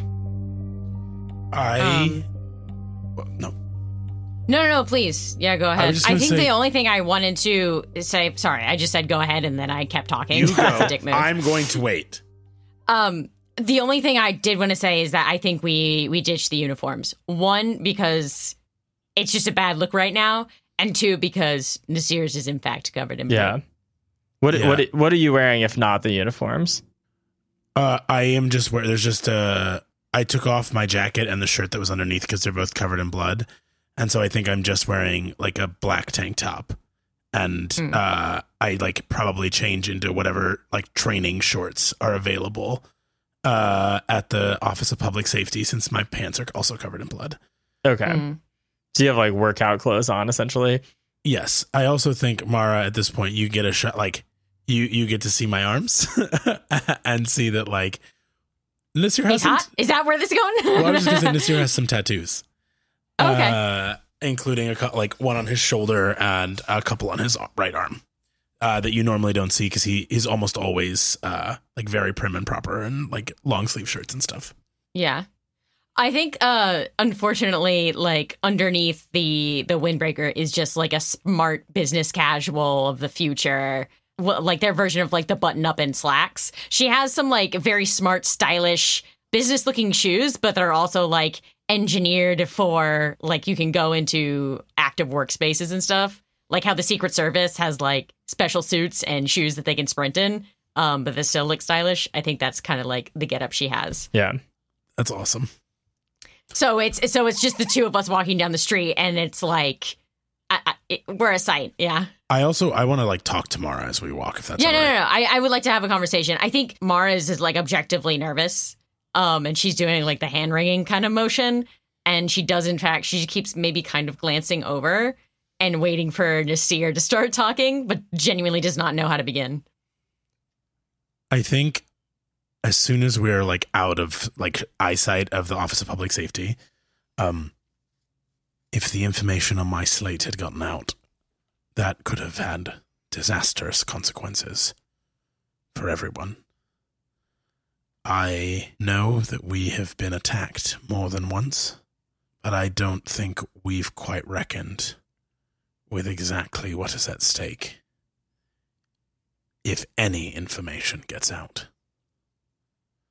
And I think that you see that, like, although I am like much more composed than I normally am, my eyes have not settled, and there's still like a crazed look to them. Yeah, this is. I can't even fathom. It's so much bigger than I could have ever believed. I mean, it's almost amusing to think what a problem we had with those drones. And now I'd take a drone any day other than the situation that happened with you two today was so terrible. Are you doing acceptable? She's trying. I think that when she says acceptable, like Nasir, so, like I smile despite myself, and I'm just like, I am doing acceptable. Is this when you get to the office, or is this I think acceptable as we sort of walk up the steps. Yeah. So you're back at the campaign office, Nasir, and Mara, you've never been there before. Mm-hmm. But Nasir, what do you do on getting there? I actually I will greet the woman we met the first time. Yeah. And I will say we need to see the councilwoman's chief of staff immediately. She says, "Can I tell him what this is about?" He knows. Yeah, so she sort of gives like a concerned look and then goes up the stairs, and after a minute comes back down and says, "Mr. Mina, we'll see you now." Thank you. So you're led up to the second floor again of this kind of small, like narrow office, and sitting at the same desk, you see Oscar Mina, the man that you met before, who's Ruby Watson's chief of staff. This time he doesn't like stand up from the desk as you walk in. Mr. Mina, we know it wasn't the councilwoman. He kind of gets like a surprised look and says, "I don't know what you mean. I've seen the footage." So I think at this point, Mara's going to walk over and say, "Let us dispense of these falsehoods. I will prove that the video was fabricated. So I would appreciate it if you could not waste more of my time and would just honestly and sincerely tell us what you know about this conspiracy. A man has been shot. Did you think your actions were going to lead to this? Because they have." Huh. So, okay, I want you to roll something, and I'm trying to figure out what it is. It feels like it's manipulate, but I'm not sure. It's either that or stalwart, because that's keep your cool. I feel like that's more it's like resisting it, though. You know what I mean? Yeah, sure, I think it's totally fair, totally I think fair. it's manipulate. So Okay. yeah. So go ahead and roll plus slick. Gotcha. Come on, something good. Nope. Oh, That would be a fail. damn. Okay. Get that XP. Experience. That experience. God, failing right at the end just sucks. I mean, I'm still riding high off all the information I got off the beacon, so. Oh, you got us the good. I don't think that this is as like disastrous as the other fail, right? Well, let me see. If you're gonna fail hard. Well, I like what you just said, so if you could stick with that thought process, I would enjoy that. Yeah. I just imagine that he actually just like crumbles and starts sobbing, and he's just such a puddle of nonsense that we can't get anything more out of him. I think what happens is Oscar kind of like leans back in his chair and says, "I don't know what you're talking about," and then is like, "Julie," and kind of like yells into the hallway. I am going to try to make it to the door and lock it before she can come. Whoa. Okay. Ooh. Yeah. I think you can just do that. I don't think that you're going to need a roll. I think you do that and he stands up from the desk and looks alarmed. A man is in critical condition. An innocent councilwoman elected by the people might go to prison over a stunt. Fuck it. I'm going to reveal that the sabotage was not complete. Okay. I think like as at this point also you start to hear like banging on the door. But yeah, go ahead and say what you're going to say. We have evidence that we have sent off-world that the sabotage at the reactor was staged and not a threat. Ruby Watson is being framed, and we have significant evidence to that point. If you know who did this, they are a person who threatened to send the entirety of the Verge spiraling. One man is already in critical condition. If you know something, you need to tell us. So I feel like this is also manipulate. Sounds good to me. But Second shot. Second shot. Well, let me ask this, actually. Let me ask this. Is this, like, manipulate or is this intimidate? So I'm not trying to intimidate him and make him afraid of me. I am trying to, like, play on his conscience that, like, this is a bad, like bad things are already happening because of this. Like, the truth is like the real power here. And like, we can stop this. I also did give him more information. Like, it's not like we're just getting a free shot. Yeah. No. Yeah, you're right. Additionally, the sheen has probably worn off, but you did successfully use a move on him where you, like, connected to him. I have no idea, again, the longevity of that, but. Yeah, you did. I mean, I just really think... For what it's worth, I'm rolling with disadvantage regardless because... Okay, that was what I was going to say. And is that because of your hook or... Yes. And which hook is that? It was the hook that I used last time, the one that makes me still feel a little deranged, and it's what I'm talking about here. Many underestimate the horrors of war. I can't help but lash out when I hear it. And this is I'm still talking about the war. Okay. Right? So I think that's fine. I think you have to roll with disadvantage. And I think that I'll just say that because of, like, the fact that Lauren already failed and you escalated by locking the door, like, the consequences of a fail are going to be harder, right? But I think this is, like, your best shot. So I am rooting for you, sincerely. But yeah, go for it. Come on. I mean, it either succeeds or I level up. No, that is a 5. Yeah, that is a 5. Rip. Oh, I am gonna level up. I'm just gonna go ahead and do that. How do I fucking end this mission? Jesus Christ!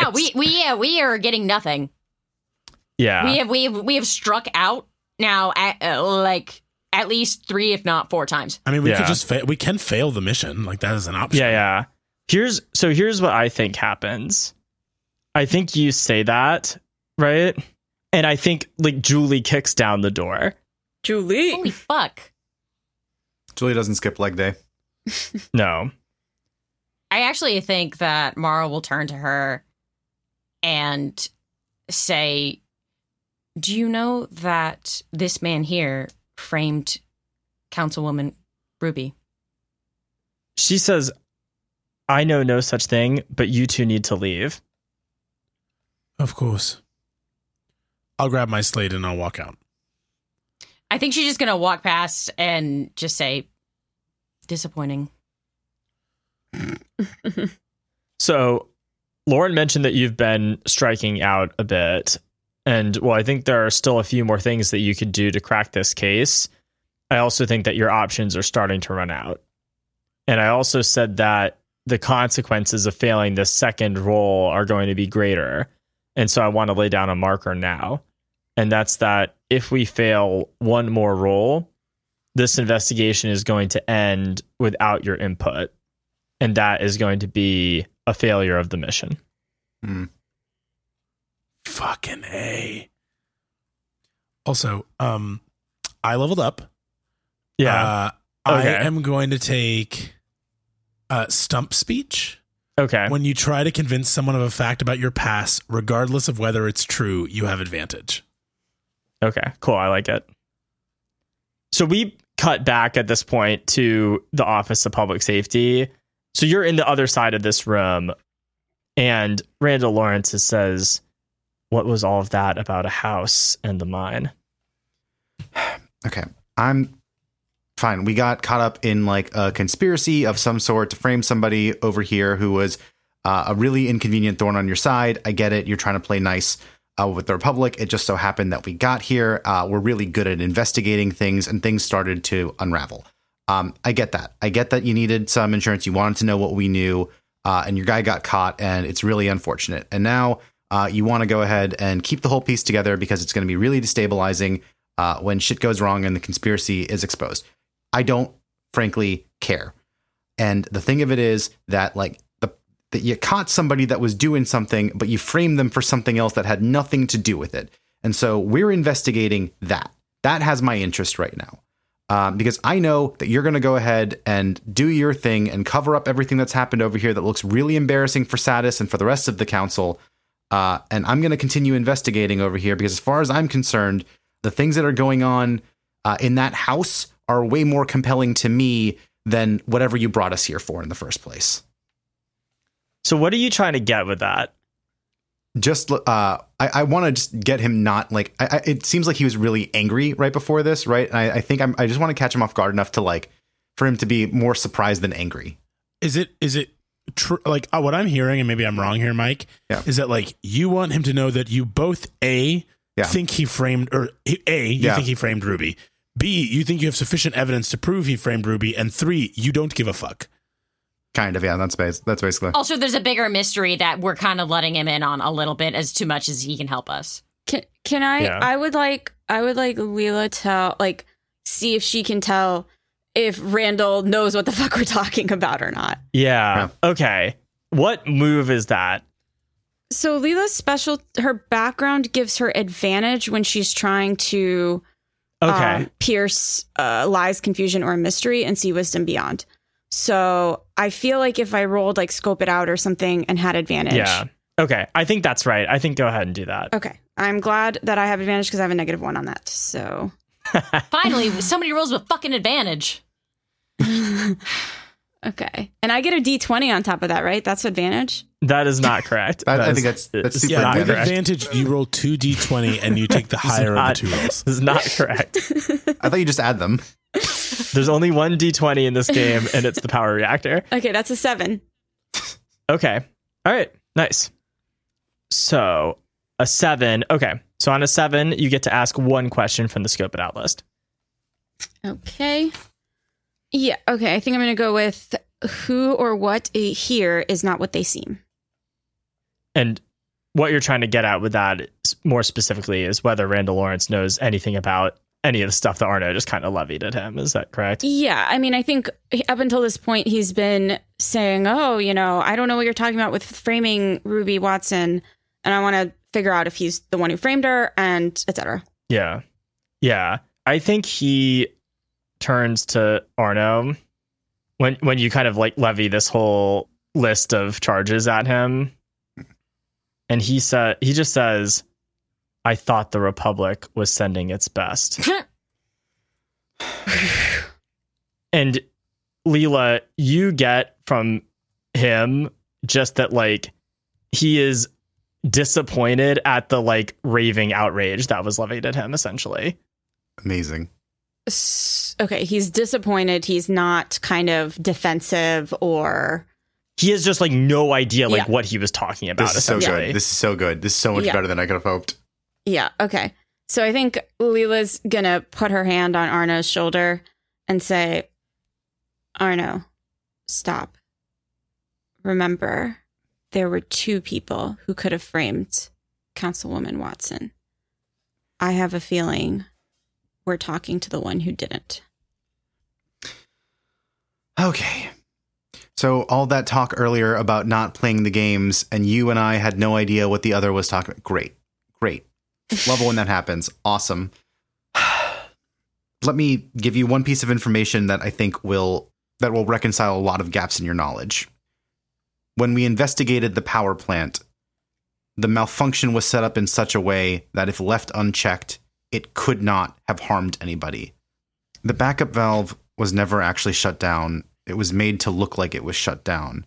So even if you didn't get there in time, nothing was going to happen. And the reason why that looks like a setup is Ruby Watson doesn't know enough about power plants to do that well enough. So if you didn't do this and set her up, and she doesn't know what the hell's going on over here, then you're now part of the team in investigating what the hell is going on. I think he takes a second and says, you say the backup valve was incorrectly disabled and that Ruby Watson isn't capable of this. What if it was just a mistake? She would have needed to make a mistake that is way harder to do on purpose than I think she's capable of. Send anyone over there to look at it. It's surprising to me that nobody else caught it before we did. The reason Ruby Watson couldn't have done this is because she wasn't there. Her slate was off, but she was not at the reactor. She was at another location. And where was that? There's a house on the south side that's it. There's a house on the south side, and I'll give the rough location of where that is. Okay. Yeah. I think when you do that, Randall Lawrence takes out his slate and makes a couple taps, and then puts it away.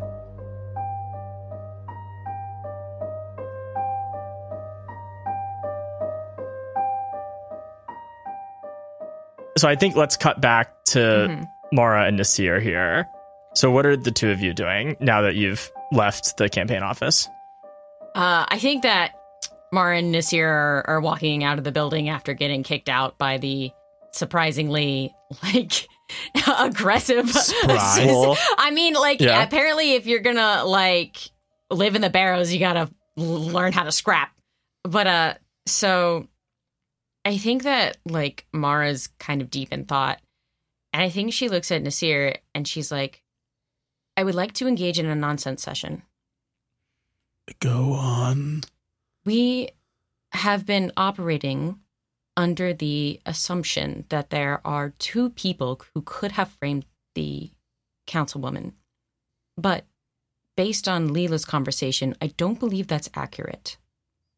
Whoever she was meeting with put her up to some task that she said she could not complete. After that, she was framed. If we approach it from that angle, the simplest solution is that the people who had been conducting illegal activities with her wanted her out of the way. That it was never a political assassination. No. Perhaps because she refused to help them in regards to the Lustra. Whatever they're doing. If we entertain this line of reasoning, what do we know about the people who contacted her? And what do we know about what they asked her to do? Nothing now, but we do have a collection of numbers that might at least point us towards some suspects. Do you want to return to the house? No, I actually think the only people who can help us are individuals with the computational power to run and access the identities behind these slate numbers, which would be the individuals in charge of public safety.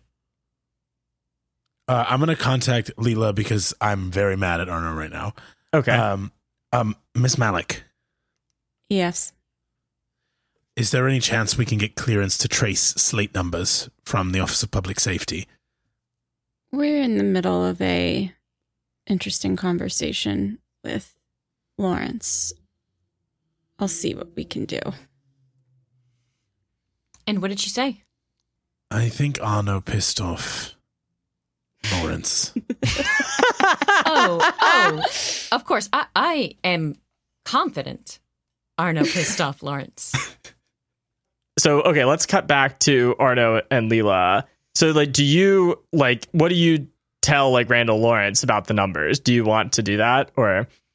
So, I think I'm just going to, I assume, I don't know what he's doing. Maybe he's, talking to people or trying to get them to check out the house or whatever. But I just want to kind of interrupt him and tap him on the shoulder and say, in the spirit of working together, when we investigated the house earlier today, we came across some information that at the time didn't seem particularly relevant, but now may be the best lead we have. And then I'm going to send him the list of slate numbers and say, can you trace this? The identities could be the key. So I think that, in Nasir Amar, are you going back to the Office of Public Safety? Yeah, or are the you intent was to now? go and have be part of it and not just kind of hand it over to him. But I mean, as long as I would like to be there when we figure out crack it, because it is shit that I did collect. So I think you're all there, and I think he's kind of running it through their computer, and I think there are several numbers on the list. I think there's probably 9 numbers on the list. And I think 2 of them are notable for your purposes. So one of the numbers is Ruby Watson's slate. Yepers. The other number, I think there's some confusion about it first, because the location of that slate appears to be at present inside the Office of Public Safety. The call's coming from inside the house. And I guess like the question is like, do you want to call the slate? Yeah, hell yeah. Yeah. So I think that you call, and on a desk in the bullpen we kind of described earlier, there's a buzzing sound, right? And it's coming from a evidence bag, and the slate you discover was taken from DCI Capra. The next move would be to investigate that slate. So calls in and out or files or anything like that. It's my gut reaction. Yeah. Okay. So I think go ahead and roll scope it out then. Fucking Woo! Scope. I think you can scope it out. I think luckily though you can do it with advantage because it is. Thank you. We're literally in the middle of like a police precinct. Yeah. Well, I think it's because of your expertise, right? Okay. Because it's engineering, technology, and devices, right? Oh, wait, no, sorry. That doesn't give you an advantage, right? No. So which it should. I find that BS, but whatever. Belay that, just roll. Yeah. Belay that. Come on. So that is a 6. How many rolls can we fail? I don't really. I just want to be clear. I haven't failed any rolls, and I still have no XP. You don't deserve any XP. So go ahead and mark XP, and if you leveled up, you can say what advance you're going to take. Calculating. Yeah. Well, it's already a +2, so. Never mind. I think I'll actually add 1 to Slick. So earlier I explained that if we failed one more roll, this investigation was going to end without your input. And I'm going to explain what happens next. But Lauren, one of the options for expert is that when you make a roll related to your expertise, which in this case is engineering, technology, and devices, you can ask the Space Master one question and I'll answer it. And so as you're looking through the slate, if you have one question, I want to know what that is. And then I'm going to narrate what happens next. Yeah. So I guess I just want to know, like, who is this guy working with? Is it Randall Lawrence been janking her chain the whole time and somehow is like the best actor in the world? Is it Eastling, this like wrinkly old man who's sitting back and palpitating the fuck out of this shit? Or is it these other like mysterious conspirators that kind of I pitched? So I think you start tapping through the slate and we see that there is only a single number responsible for all of the calls and messages on this device. Whoever's at the other end of this number, they directed Capra to tail Ruby Watson. They directed him to spy on the council, and they directed him to take Nasir's slate.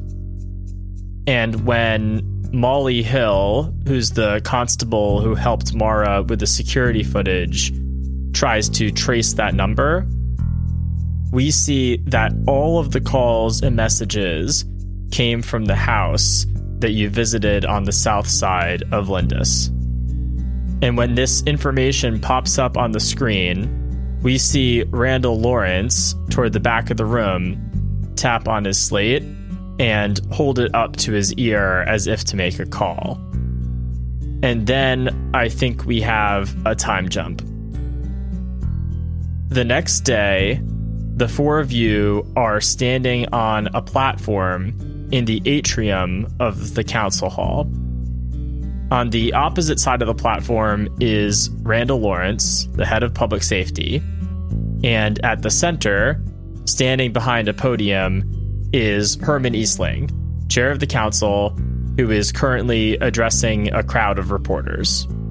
And he says, "I am here today to make a grave announcement to the people of Satis, but one for which we owe our sincere thanks to the Minerva Project and to our friends in the Republic. Over the past 24 hours, the Office of Public Safety has made several arrests in connection with a suspected ring of Aventinian spies. I can also confirm that one of the individuals arrested was Counselor Ruby Watson, along with 8 others whose names will be revealed when charges are filed in court. We also suspect that these same Aventinian agents were responsible for the sabotage of the power reactor, though our investigation into that incident remains ongoing. These arrests are based on significant evidence uncovered at a house on the outskirts of Lindis, the address of which we will distribute shortly, along with several admissions from the accused." And as Eastling is talking, we cut away and we see a montage of several scenes from the past day. We see an interrogation room where a detective starts placing a series of pictures and documents in front of Ruby Watson. We see a hospital bed where Jacob Capra slowly opens his eyes, but then looks down at his arm, which is handcuffed to the side of the bed frame. And we also see several ordinary people just living their lives, but interrupted when they are confronted and taken into custody by the constables on Satis. I think we see a woman wearing a business suit who's in the middle of giving a presentation, and she looks outside the meeting room as an assistant points her out to 2 detectives. We see a mechanic let out of his garage in handcuffs as neighbors and friends look on and appear confused and scared. And we see a pastry chef in his early 40s, a man with light tan skin, dark eyes, and curly short black hair, who looks up from a box of cannelé to see several officers standing in the doorway. But back on the stage, Eastling continues to speak, and he says, "As of now, we have been unable to locate the residents of this house, who appear to have been using assumed names.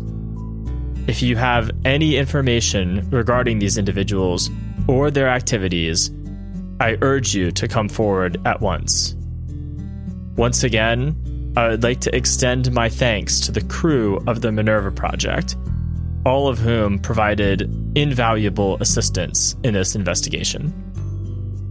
And when he finishes speaking, and as the sound of cameras snapping pictures is interrupted by pro-Republic chants coming from supporters at the back of the crowd, Eastling leads you off the platform and into a side room where he can speak with the 4 of you in private. "I really did mean the thanks that I gave you up there, though I received some disturbing reports from a member of Ruby Watson's office staff. Between that and the incident involving Lieutenant Hines, I think it's best if we bid our farewells." I think I'm going to look at him and then the crowd that's like so very different from our crowd on the first day. Yeah. And just say, I have always believed in the Republic values of unity, of working together for the common good. And I will stare him like dead in the eyes. Rarely have those beliefs been so challenged as they were here. Thank you for having us, Councilman. I think he nods and goes to shake your hand. I think I turn and walk away. Oh, wow. I think Mara steps up, and I think she shakes his hand and looks at me in the eye and says, I think we both understand we'll be seeing each other again. And then she'll leave.